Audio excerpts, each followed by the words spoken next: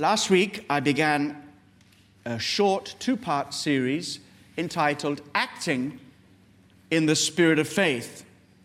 And the title of the message last time was The Spirit of Faith. And then I said to you, we're going to go on to have a look at something else, the wisdom of God, the wisdom of the Holy Spirit. Because it's not just about knowing how to get a hold of the Scripture. It's also learning how to listen to the voice of the Holy Spirit. And you put these two together, and what you've really got is wisdom. And to walk by faith requires that we walk in the wisdom of the Holy Spirit. And the good news is wisdom is available because the Spirit of God who lives in us is the Spirit of wisdom. And like last time, we're going to have a look at in a while as how that worked out in the life of Jesus. Not just in the high moments of great displays of power, but in his wilderness experience in which he was tempted by the devil and overcame Satan by the word of God, by the Spirit of God, and by the Spirit of wisdom. So I'd like you to turn to James chapter 1. James chapter 1, verses 2 through 8. Read like this. My brethren, count it all joy when you fall into various trials, knowing that the testing of your faith produces patience. But let patience have its perfect work, that you may be perfect and complete, lacking nothing. If any of you lacks wisdom, let him ask of God, who gives to all liberally and without reproach, and it will be given to him. But let him ask in faith with no doubting. For he who doubts is like a wave of the sea, driven and tossed by the wind. For let not that man suppose he will receive anything from the Lord. He is a double-minded man, unstable in all his ways. How do we act in the spirit of faith? Where does wisdom fit in? Let me put it to you like this. How many times have you been in a situation where you were a little bit unsure of what was happening, your circumstances, or maybe a word that you've been given, and you say, I'm not so sure whether this is me, or whether this is God, or whether this is the devil. Have you ever been confused like that? We need wisdom. Let's suppose that you've been putting in for a pay rise or putting in for a promotion at work. And you believe that that's a kind of good thing to be looking for, and you kind of believe that God wants you to stay with that company and in that position of employment, and yet it's not coming round. And you say, what's happening here? God, are you trying to tell me something? Is it time for me to move on? Or maybe you think, devil, I know you're interfering with my blessing. Devil, you are a thief, a robber, a liar, and destroyer, and I trample on you in the name of Jesus. Or maybe you a little more reflected and think, well, why am I really wanting all this stuff? Is it all about me, Lord? I haven't really asked you about it. We need wisdom, sometimes to discern what to do in situations, particularly difficult situations. Now, I'm going to help you with that today, because wisdom is the principal thing, as we shall see in a moment. When we learn to act in the spirit of faith, we know, first of all, that faith is not some kind of mechanical arrangement with God. When you go to a slot machine and you fiddle around, you see if you've got the right kind of change, and you kind of have a certain expectation that if you put the right stuff in and press the right button, you get the right stuff back. Now, I know it doesn't always work that way. I mean, have you seen people smash a vending machine saying, come out in the name of Jesus? But that's how it's supposed to work. But it isn't ever supposed to work like that with God. God is not a mechanical slot machine. He's not some kind of arrangement whereby if we do our stuff, he'll do his stuff. Faith is about walking with God. And it's not as if we can just simply select the right scripture and put the right scripture in the right slot and we get what we want. It doesn't work that way. Because faith really is about living for God. It's not about getting things from God. And when you stand on the word of faith, which is a good thing to do, learn also to surrender to the spirit of faith. Now that takes wisdom. We're going to see how Jesus handled this, and is a great example of this in the story of the temptation in a moment. He approached everything with the wisdom of the Father. And we know that wisdom surpasses knowledge. Have you noticed that? Some people may be very young and have a lot of knowledge, but not much wisdom. But immaturity is impossible without wisdom. In fact, really, almost a definition of maturity is wisdom itself. You can know the Scriptures, but it takes the wisdom of God and of the Spirit to walk in the truths of the Word of God. You can be very sure about the will of God, and you can even see demonstrations of the power of God happening all around you, but only wisdom allows you to pursue God for Himself and to follow His ways. And so wisdom is not just about, intellectual brilliance, cleverness, or how to be pretty savvy. It's a moral and spiritual quality given to us by the Holy Spirit, and it comes by revelation.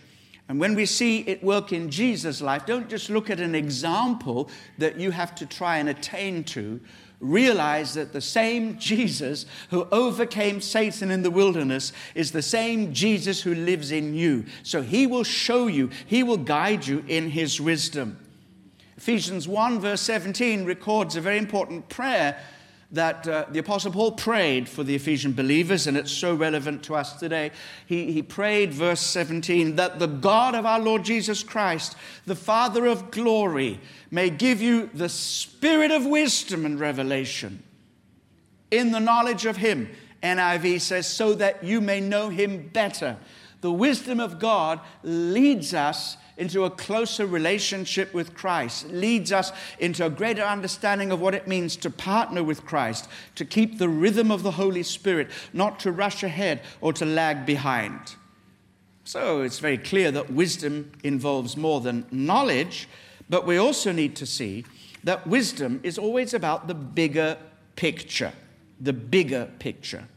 We must learn to marry confident faith with submissive wisdom of the Spirit.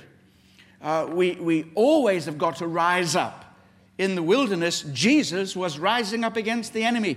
I don't think it was just that the Holy Spirit sent Him out in order to be tempted and to undergo something. The Spirit sent Him out into the wilderness to serve notice on the devil. Jesus was active. He was positive. He was advancing the kingdom of God. It wasn't just some passive form of suffering. He was rising up within Himself against the enemy in difficult circumstances. Now, we need to rise up in every circumstance. If it's a difficult circumstance, we need to rise up. But wisdom will tell us in what way to rise up. Holy Spirit can show us in this circumstance, I want you to rise up because I'm going to deliver you out of it. The same Holy Spirit might say, in this circumstance, I'm going to deliver you through it. So it's either deliverance or endurance, and it takes wisdom to know the difference. I think that's what James was talking about when he says, if you lack wisdom when you're going through a difficult time, ask God and He will show you. He will help you discern what the Father is doing so that you can cooperate with His purposes to build the bigger picture. Knowledge will give you insights into detail, but only wisdom will give you a view of the big picture. Very recently, I had a fit of artistic desire, and so I cancelled the afternoon's work and took a small group from the senior minister's office, and we went to the Tate Britain Museum, and we saw the exhibition of late works by Turner, one of the best British painters, and so it's interesting to see various members of staff breaking into new levels of creativity, but I had a good time anyway. And one of the things that you see with Turner's work and with many artists is that when you're right close up, you might see a little detail, looks like a little blob of paint, and you wonder, what is that doing? And when you step back, suddenly it all comes together in the big picture. In this electronic age, we know about pixelation and pixels, don't we? So you have a look at a photograph, which is a digital picture, and if you zoom in and zoom in and zoom in, soon you just see some blurry pixels and you have no idea what they mean.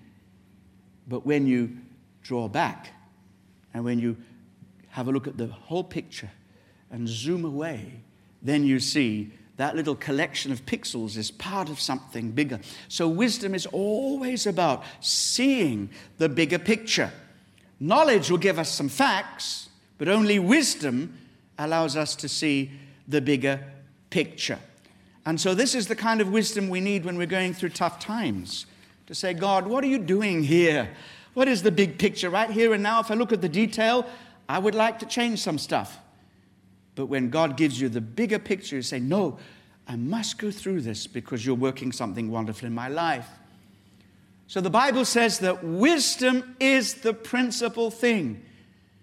It's wonderful when we actually focus on Bible priorities. If you have a look at Proverbs 4, verses 7 and 8, it says, wisdom is the principal thing. Therefore, get wisdom. I wonder how many of us rolled out of bed. I did, but then I knew what I was preaching about. Roll out of bed and say, give me wisdom today. Give me wisdom today. And R.T. Kendall's written this great book on wisdom, and I recommend it, and he'll be with us, as you know, very, very shortly. R.T. we support each other in prayer, and every single day I ask for R.T., please pray one thing for me. Please pray for a double portion of wisdom. Therefore get wisdom, and in all your getting, get understanding. Exalt her, wisdom, and she will bring you honor when you embrace her. We should be desiring wisdom above all things, and ultimately wisdom is none other than Jesus, isn't it? So when we grow in wisdom, something happens to us inside. We're no longer children, we're mature, our attitude changes, and we become less and less demanding. And it's very easy to have a demanding spirit and sugarcoat it with spirituality, as we shall see in a moment. But wisdom is all about trusting in God, in His purposes, in His goodness, not trying to work things out for ourselves or depending on what we feel inside. Now then, in Proverbs 28, verse 26, it says, he who trusts in his own heart is a fool. So if you're going to be wise, don't trust in your own heart. The second part of the verse goes on to say, but whoever walks wisely will be delivered. Sometimes it's being delivered out of the circumstances, and we get great, wonderful answers to prayer. Sometimes we are delivered through the circumstances. Wisdom is very, very important. When the Bible says don't trust in your heart, what kind of heart is he talking about? He's talking about that egotistical me heart. Let me talk about me for a moment, and then when I feel the heat's on, I'll talk about the rest of you, because we're just the same.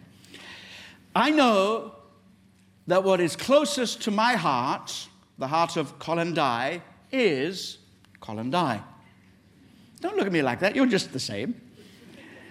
We are the most important person in our life, in our heart, until the Holy Spirit comes and knocks us off the pedestal and it suddenly becomes all about Jesus. I kind of find that I want to get what I want, what I think best. And this can actually spill over into our relationship with God and become kind of demanding from God, and especially when we think we've got good grounds to do so. And we say, this is what I want, it's good for me, and it's in your word. Haven't you read this promise? Here we are, Jesus, get on with it. Question is, how can we ask God with confidence, knowing His promises, without also becoming demanding? And that's a very delicate balance. It takes wisdom to walk that tightrope in the spiritual life. Because sometimes expecting something from God can become very close to demanding something from God. And we demand because we think we're entitled to it. And it's very easy to rationalize our desires, making them demands, by quoting God's promises. And we shall see that Jesus, in at least 2 of the 3 temptations, had a perfect word from God that he could act on and obey the devil. Interesting.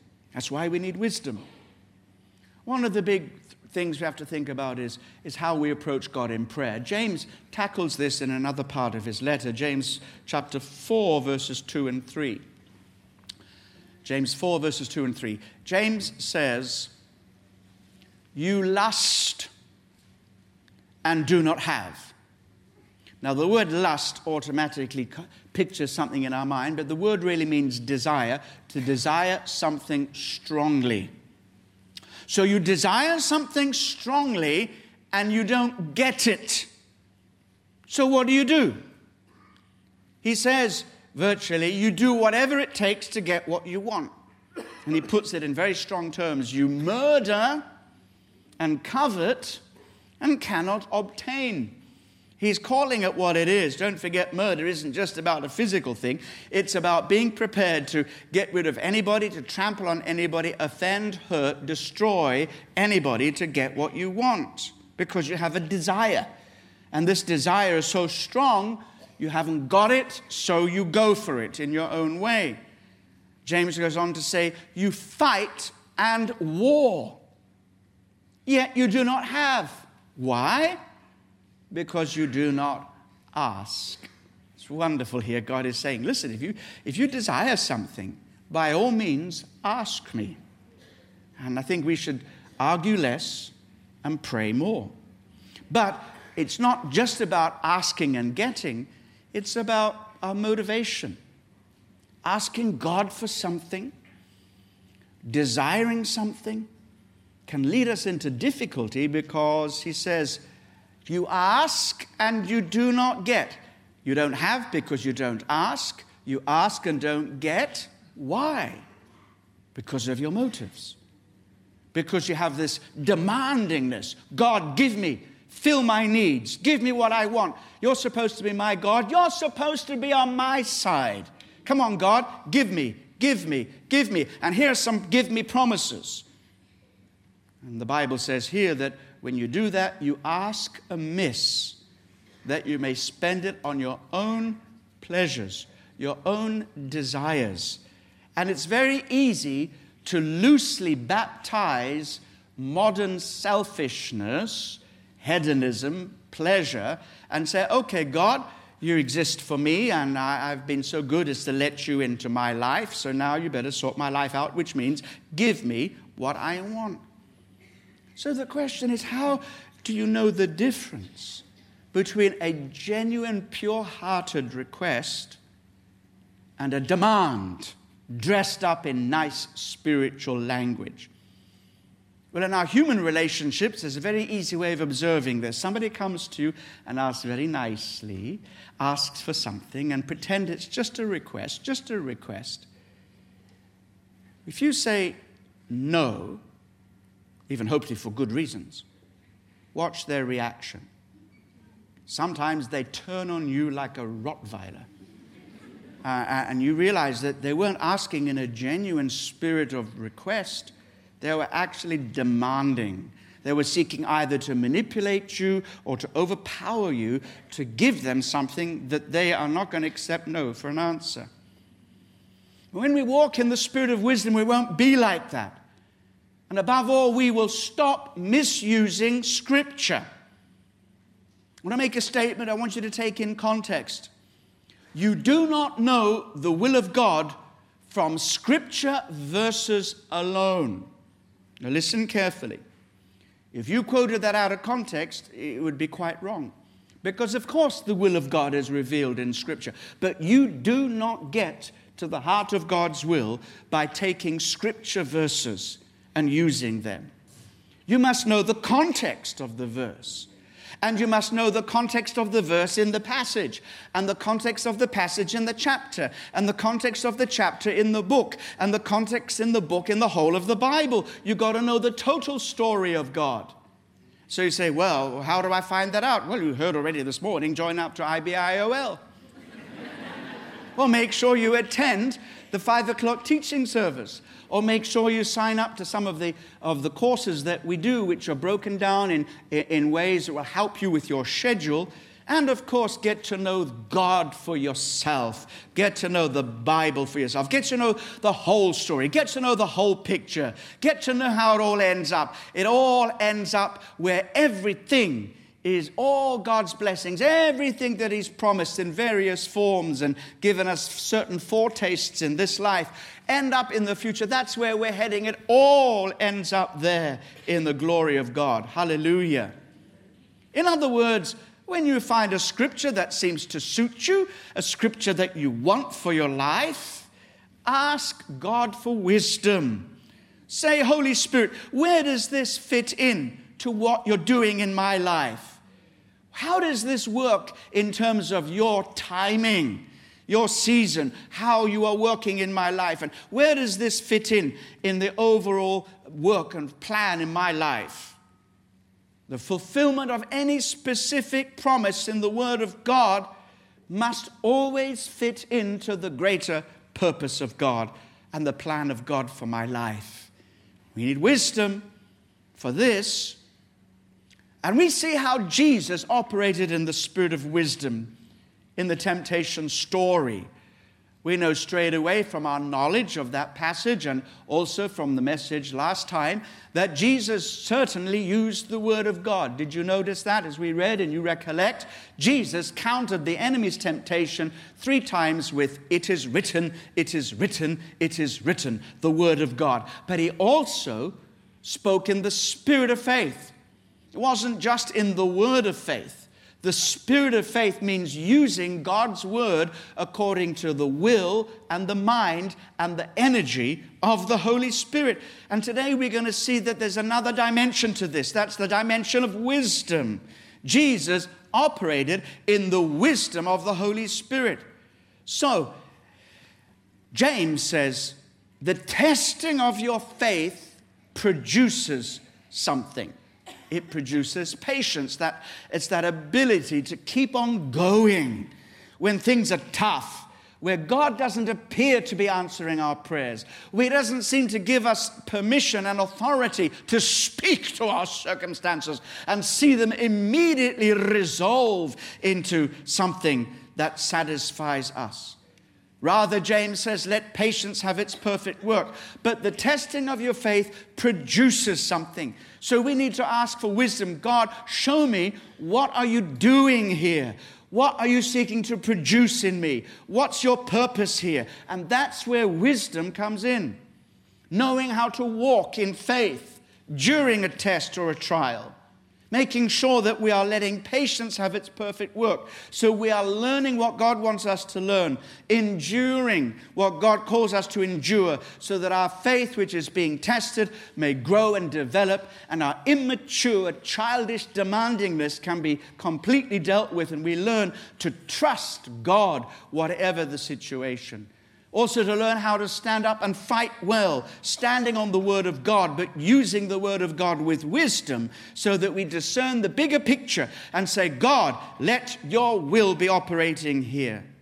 And how to use Scripture, not for our own ends, our own satisfaction, but to use Scripture for God's purpose that He may be glorified.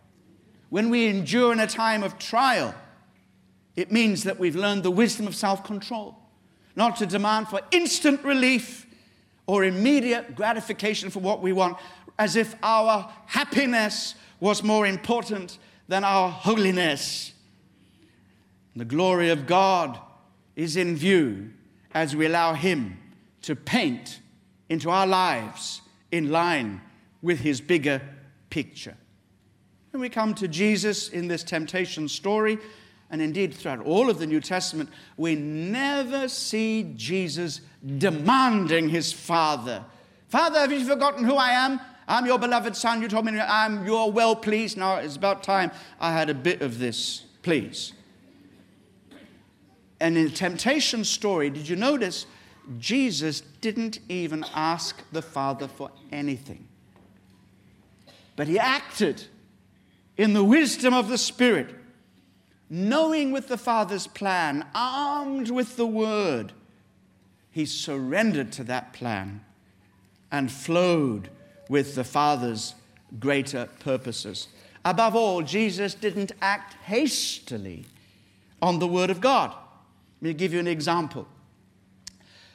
Some people were giving testimony in a certain part of Marseille, which was heavily an immigrant area, heavily immigrant, and they were talking about Jesus, and the people around were incensed. And a little girl, about 12 years old, came out with some bleach, pure bleach, and say, "Drink this, because in your Bible it says, no deadly thing shall touch you. Come on, let's see." And the person said, "Yeah, the Bible also says, don't test the Lord your God." Can you imagine how foolish it would be without asking God, is this how you're going to manifest right now? Is this? Because if you drink bleach without the Holy Spirit, you'll be more than clean inside. And so often, the devil tries to promote us and prompt us to act foolishly, unwisely, even on clear words of Scripture. Clear words of Scripture. And often it's about acting hastily. And every single one of these temptations was about Jesus getting something which was due him ahead of time. Everything that Satan tempted him to do was Jesus' right as the Son of God.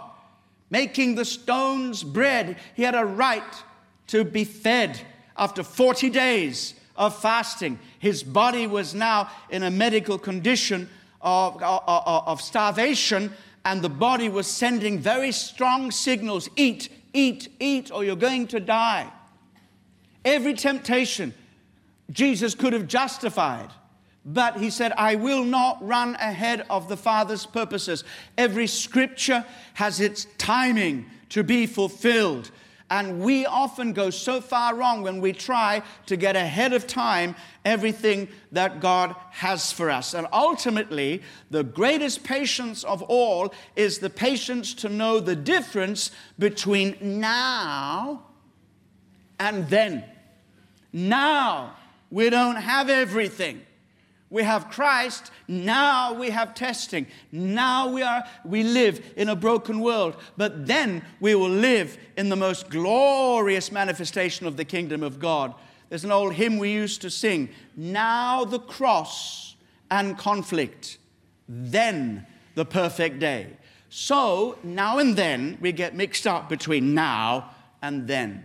And that's a very, very big distinction. But even so, even in the outworking of the blessings that God has lined up for you to enjoy and experience on this earth, if you have an immature, unwise way of going about it, you'll be grab, now, Lord. And the Holy Spirit says, no, I want you to trust in the Father's timing. Surrender to the Father's way of achieving this final outcome. Get to know God's timetable.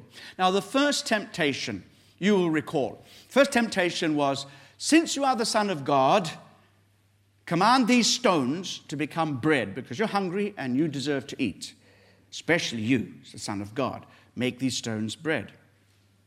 Do you know what? There was a revelation that Jesus had access to that could have justified him to do the very same thing. It's a revelation. It was soon to be a scripture. In Matthew 7, verses 9 and 11, we read about it. Do you remember this part in the Sermon on the Mount? Jesus says, what man is there among you who, if his son asks for bread, will give him a stone?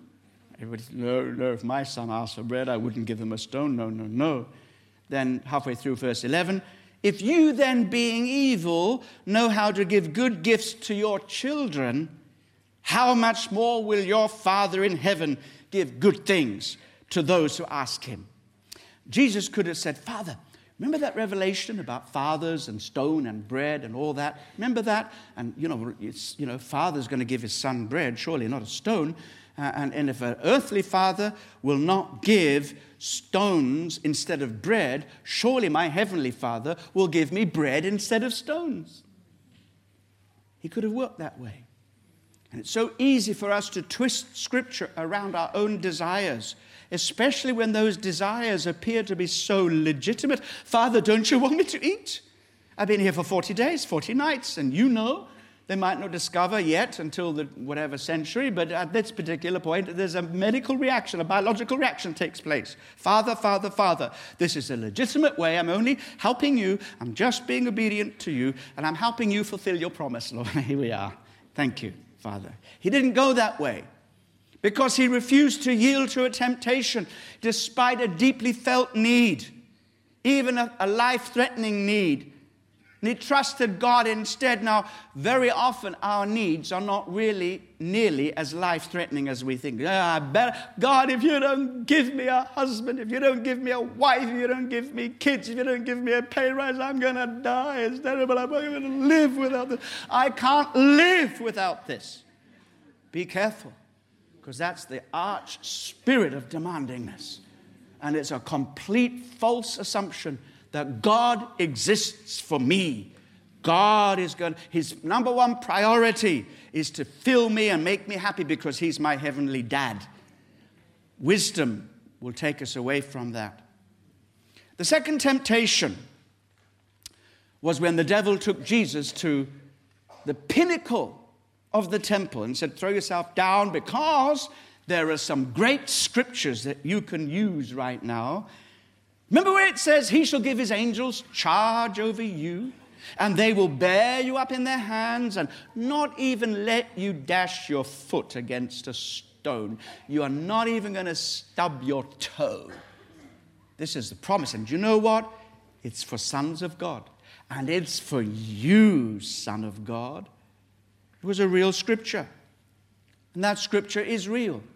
God is the God who protects us. And in the life of Jesus, he was protected time and again. Nobody could touch him until it was the Father's time. Nobody could get near him. They came to arrest him. They even tried to throw him over a cliff. He just walked through them all. Amazing, because the Father was protecting him. And even when it was time for him to be delivered unto the death of the cross, even that was by the Father's arrangement, because the Bible says, and God fulfilled it, you will not let your Holy One see corruption. God delivered him out from among the dead. So this was a very real promise, but Jesus knew that it was not the Father's timing, not the Father's way, in spite of this deep desire that he should manifest himself to Israel. It was not the Father's will that this scripture should be fulfilled in this way at that time. Only wisdom would have told him that. More than that, he wouldn't even presume on the Father to the point of putting him to the test. We put God to the test when we move out beyond his will. And as the saying goes, go where angels fear to tread. No angel is going to come and rescue you, but he fears that an angel is not going to be there. And he does so time and time again in Scripture, warning us against rushing ahead of God. And without wisdom, we can do that. We can do that. I remember many years ago, I was sitting at the back of the church as a church member, and God spoke to me, and he showed me all the things that he wanted me to do for him, and I had visions of tremendous stuff, and he said, the time is now. And I thought, great, now means now. But now, my now and God's now somehow don't match. And I rushed out and was stupid, absolutely stupid. I had to come back and take my place again in humility and say, I forgot one thing, God. When? The call is now. But how is that worked out in my life? And I had to learn that the hard way. But God taught me. Most of all, Jesus would not use his power independently of the Father's purposes. To do that is presumption. Testing God in every situation is presumption, except I can see 3 times in the Scripture when God invited us to test him. When God does that, that's a different matter. When we decide we're going to test God, that's not good. But when God says, I invite you to test me. And I see, maybe there are more cases, but I see easily 3 cases when God said, now is the time, I want you to test me. The first one is found in Psalm 34, verse 8, when God wants us to test him by experiencing him. And here's the verse, "Oh, taste and see that the Lord is good. Blessed is the man who trusts in him."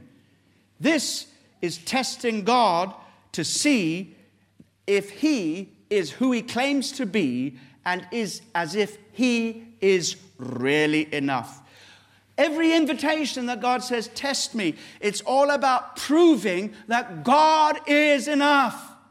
That all he ever promises is himself, and he is enough. It's not that life should go well for me. It's not that I get everything that I want, but that Jesus is enough. And the Bible says, see, try it and see, taste me and see how satisfying I am. Wonderful way of testing God. He invited us to do it. And it's all about showing us that God is enough, that we don't need all the other stuff that we think we can't live without. The second one, I'm sure you're familiar with it, it's about tithing. Here is the test of investing in the kingdom. Malachi 3 verse 10, "Bring all the tithes into the storehouse, that there may be food in my house. And test me now, try me now in this." Just try me, come on, try me.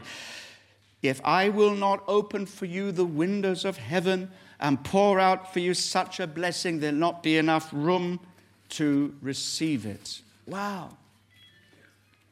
That passage says, you know, when you withhold what I've asked you to do to invest in my kingdom, you are robbing me. But also, he's also very clearly saying, not only are you robbing me, which is the worst thing, you are robbing yourself. So try me, test me, invest in the things of God. Not just money, invest your time, invest your talents, invest your energy, invest your love, your devotion, and your money, and you will see something. Something will happen to you. You will see what you most value, and your eyes will be upon that, and your relationship with me will grow, because you're doing this unto me. You're not giving in order to get, but you're giving and investing in order to discover the true riches and the true wealth for your life. Knowing me and having God is the best. It's the most rewarding experience of all, and surely out of that blessings will follow as God chooses, not as we demand. Then the final test that I read is in Romans 12 verse 2, proving that his will is best. So whether it is an experiencing God or investing in the kingdom or obeying his will, it is all about proving one thing: God is enough. He's the only one who can satisfy. Romans 12 verse 2 says, "Do not be conformed to this world, but be transformed by the renewing of your mind. And in this way you may prove something. You may prove what is that good and acceptable and perfect will of God." So what the Bible is saying here is that you can actually prove that God's way is the best. How? By doing it and finding out for yourself. First of all, you have to have that decision that says, I'm going to say no to my own pleasures. I'm going to say no to my own satisfaction. I'm not going to sit on some fast, some hunger strike until God gives me what I want. I'm going to flow with God's will. I'm going to step out in God's will. I'm going to obey God. And then when you do that, you are so glad you did after a while. Because the truth is, to begin with, it don't feel very good. Because it's about saying no to those fleshly desires, that kind of stuff that says, I want to be satisfied now. I want present satisfaction. Give me happiness now. Holiness can wait. We're all going to heaven anyway. God says, no. If you do this, to begin with, it might not seem pleasant. It may even seem painful. But after a while, something happens and you say, do you know, I'm so glad I obeyed God. I'm so glad I did what God told me, because now I can prove and I can demonstrate that God's will is good. It's acceptable and it's perfect, that God's way is the best. Try me, God says. Try me. So there is a right way of testing God, but it's only when he invites, and it's along the same line. Saying no to the devil, yes to God, is all about believing that he is enough. And he's wise enough to give us exactly what we want, or exactly what we need at the right time. Not what we want, but exactly what we need at the right time. And he's working according to a higher agenda. One of the great things about the Bible is it's so full of amazing promises. And I really do believe that when Jesus died on the cross, he secured all those promises for us. In fact, it's so easy to be blessed by God because he's done it anyway. It's so easy to receive some good thing from God because his heart is to give. And Jesus has secured it on the cross. So much so that if it appears that he is withholding even one little blessing, one little bitty blessing, we can always rejoice and say, wow, this is amazing. Why? You asked, you didn't receive. Why is that amazing? Because God is so willing to say yes, that if it looks like there's something else happening, then it is a promise that God is up to something bigger and better and more glorious than if he just said yes, yes, yes, yes. Amen and amen. The third temptation. Bow down and worship me, the devil says, and I'll give you all the kingdoms in the world and all their glory. Again, this was a temptation to get ahead of the plan of God. To enter, take a shortcut, go this way and you'll get there quicker. You cannot bypass the life that God has mapped for you. You cannot make a decision, say, it's easy, this is an easy way. There's no easy way. It's a shortcut to disaster because you can't bypass the cross to get the crown. That's what Satan was saying. You just worship me, then you get all this stuff and you don't have to go to the cross, and all the people that you love and the people you came to save, they'll go to hell, but you'll be okay. Jesus said, no. I'm not going to do it that way. I'm going to worship God whatever it costs me. I'm going to go God's way because God is my passion. The Father is my passion. And I will show the world how much I love the Father. I'm going to do this because he's called me to do this. We've agreed this. This is the plan. This is the program. And there's no way that I will try to get the crown without the cross. The Bible says that Jesus suffered for us in the flesh, but that we must also arm ourselves with the same attitude and follow him by taking up our cross. 1 Peter 4 verse 1, Peter uses great logic when he says, therefore, since Christ suffered for us in the flesh, arm yourselves with the same mind, for he who has suffered in the flesh has ceased from sin. Interesting. Could it be that one of the main ways that God uses suffering in our lives is to wean us off the immature spirit of demandingness, where we'll only follow him when all is well with our circumstances? Or that we should judge how spiritual we are by the size of our bank account and the level of our success in society, or how good we feel about ourselves or our lot in life? Is it that sometimes God can only do this one way, sometimes certain things only one way, and that is by allowing us to feel the pain, sometimes in difficult suffering circumstances, to shape Christ in us, because he's shown us the way sometimes. I'm not saying that we should look for suffering, but we certainly should have the wisdom to say, God, this suffering, what are you saying to me about this? I will trust you. I want patience to have its perfect work. So the spirit of faith means the Holy Spirit teaches us how to use the word in the wisdom of God. Not in order to fulfill our own desires and to get immediate satisfaction, what we want. But when we do that like Jesus, we do two things. Number one, we frustrate the plan of the devil.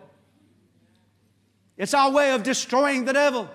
We frustrate the plan of the devil when we resist temptations to get everything now and trust God and say, God, I know I trust you enough Because whatever happens here, it doesn't measure your love, because your love isn't measured by circumstances. Your love is measured by the cross. This is how we know love. Not that we love God, but that he loved us and sent Jesus to be the propitiation for our sins. I look to the cross when I want a revelation of love. I don't look to my bank account. I don't look to blessings. And every blessing that I receive, I don't cling to it. I don't hold on to it as if it was, a life and death matter. Because what God has for us is such an ocean of blessing in the future life that every good thing, even the best things we could ever have, is like a drop in that ocean that we could easily do without, by comparison to the glory that is yet to be revealed. And if in any way, any apparent withholding of those little drops of blessing somehow works in me a greater work of glory, works in me a greater conformity to Christ, I say, so be it, because it's all about you. It's your plan. It's your program. Amen and amen. So we first of all frustrate the plan of the devil, and secondly, we promote the purpose of God. And that's what we're here for. Because the more we surrender to this, the more Christ is revealed in us, and the more authentic we become to our non-believing world. Any religion, any philosophy could boast about, look how happy I am. Is it about happiness? Look how happy I am. Look how rich I am. Look how successful I am. And sometimes, in worldly terms, you can get there quicker if you're prepared to use worldly methods. Bend the rules. Cheat here. Trample on there. Kill off your opposition, metaphorically speaking, though even sometimes that happens literally, of course. But no. If God isn't giving it, I don't want it. If God isn't giving it, I don't want it. I'll wait for him. As Jesus said, I'm not going to have breakfast with you, devil. I'm going to breakfast with my Father. At the very next verse, at the end of these temptations, the Bible says, and angels came and ministered to him in his weakness, in his denial of self, in his choice of selecting the Father's will, in his use of Scripture, wisdom, and the Spirit. The Father was blessed and the Father was pleased. And in that way, we reflect the nature of God in a way that's utterly unique to our lives, spiritual lives as Christians. And when the world sees that, the world says, I want what you have.